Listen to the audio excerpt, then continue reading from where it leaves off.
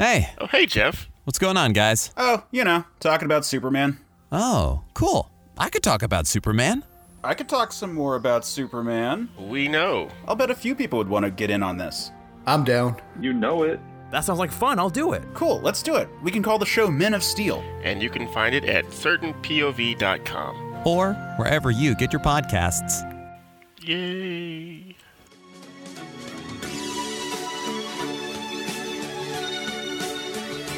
It's the late night double feature picture show.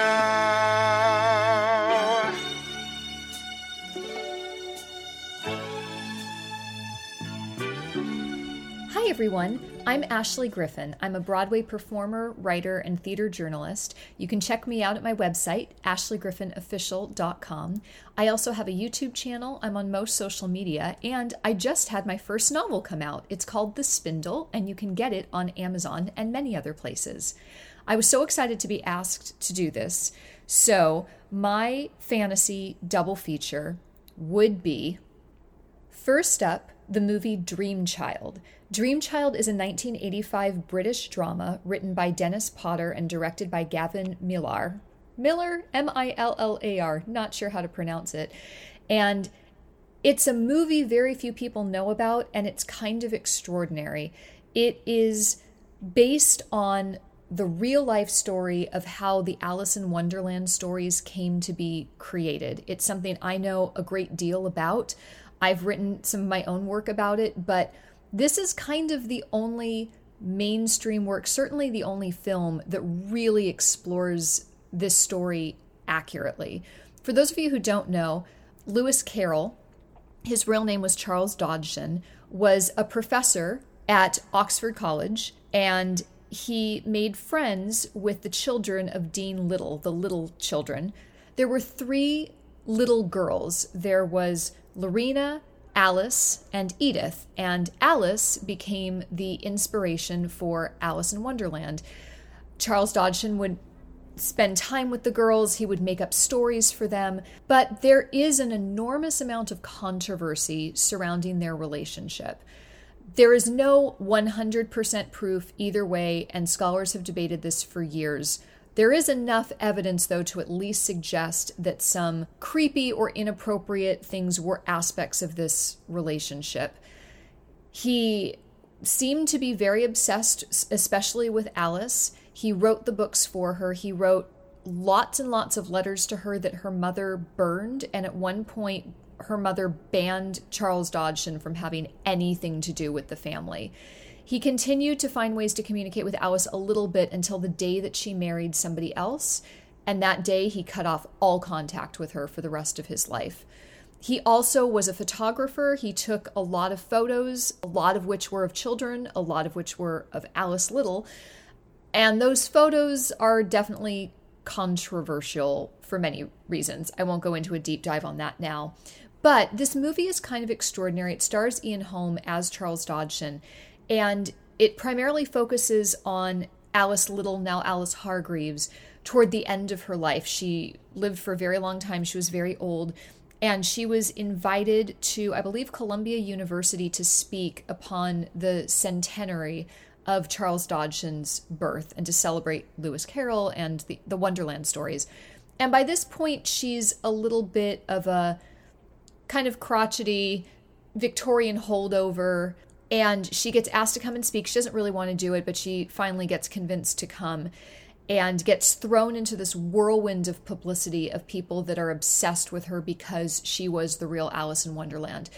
And that whole period of time she hasn't thought about in a long time, and this experience forces her to go back and look at those experiences that she had as a child. And so the film cuts back and forth between Alice as an older woman experiencing these things, and then Alice when she was a little girl and her relationship with Charles Dodgson.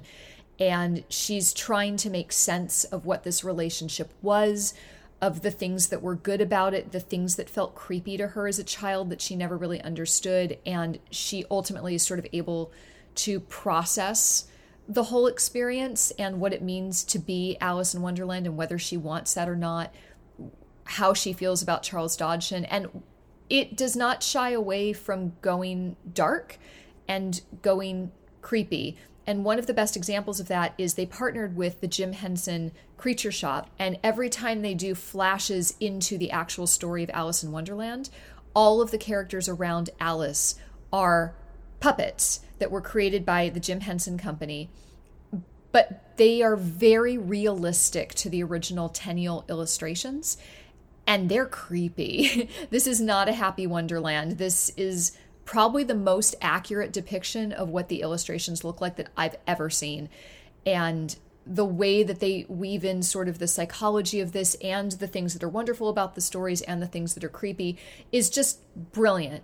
I find that some of the scenes with the older Alice can get a little long, especially because they kind of try to shoehorn a romance story in with the caregiver of Alice and one of the news reporters. But it's a great film. I think everybody should check it out, and I think it's fantastic.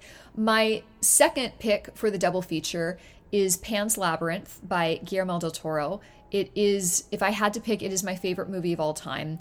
I think that movie is probably more well-known to folks, but it is also a magical realism story. There are elements of Alice in Wonderland in it, I suppose, but it takes place during the Spanish Civil War, and it's about a young girl who sort of has her life upended, who kind of finds herself in a real-life fairy tale that starts weaving into the real world, and the real world and the fantasy world affect each other. It's also very dark. It gets very much to the heart of the darkness of fairy tales, but why that's important and why that matters to our lives.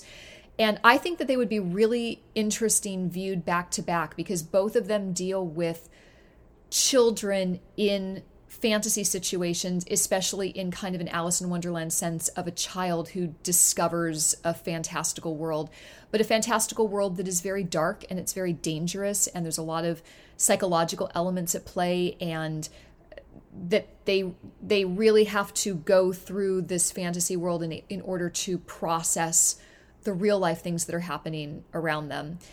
I would say that Dream Child, it definitely doesn't end in a negative place, but it sort of gives the vibe that this fantasy world was not all positive and questions whether Alice being in Wonderland, so to speak, was a positive thing. Pan's Labyrinth is definitely dark too. I think different people will interpret it differently, but ultimately I interpret it as the fantasy world is what's able to save this little girl. So I think sort of the bookends of that, and also one where the fantasy world is being specifically created by a very flawed human being, and another one where it is theoretically organic and completely real to this world. It would be a very interesting juxtaposition, so that's what I would do. Have you ever seen something in a theater that you just couldn't explain? Or have you ever thought about if dying really ain't that bad? And do you spend sleepless nights wondering exactly what happened to Natalie Wood that night on the boat? If you answered yes to any of these questions, then it's time for you to exit stage death. Exit Stage Death is the chilling true stories behind your favorite Broadway shows, releasing bi-weekly on Tuesdays starting May 24th. So if you want to find out which Broadway house is the most haunted, Talk about what killed our favorite Broadway flops, and learn about the murderous path of Mama Rose that took Gypsy Rose Lee to stardom. it's time for Places, actors. Thank you, Places. It's time to exit stage death.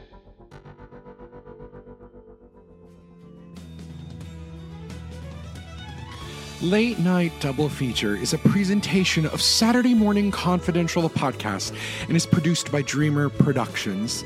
The audio editing and mixing is by Maddie Limerick. You can find information about today's special co-host at SMC Pod on Instagram and Twitter, at certainpointofview.com/SMC. You can also find Dreamer Productions on Patreon, where $2 a month gets you exclusive shows and the behind the scenes of every show that we produce. Thank you for joining us, and we'll see you next time for another Late Night Double Feature.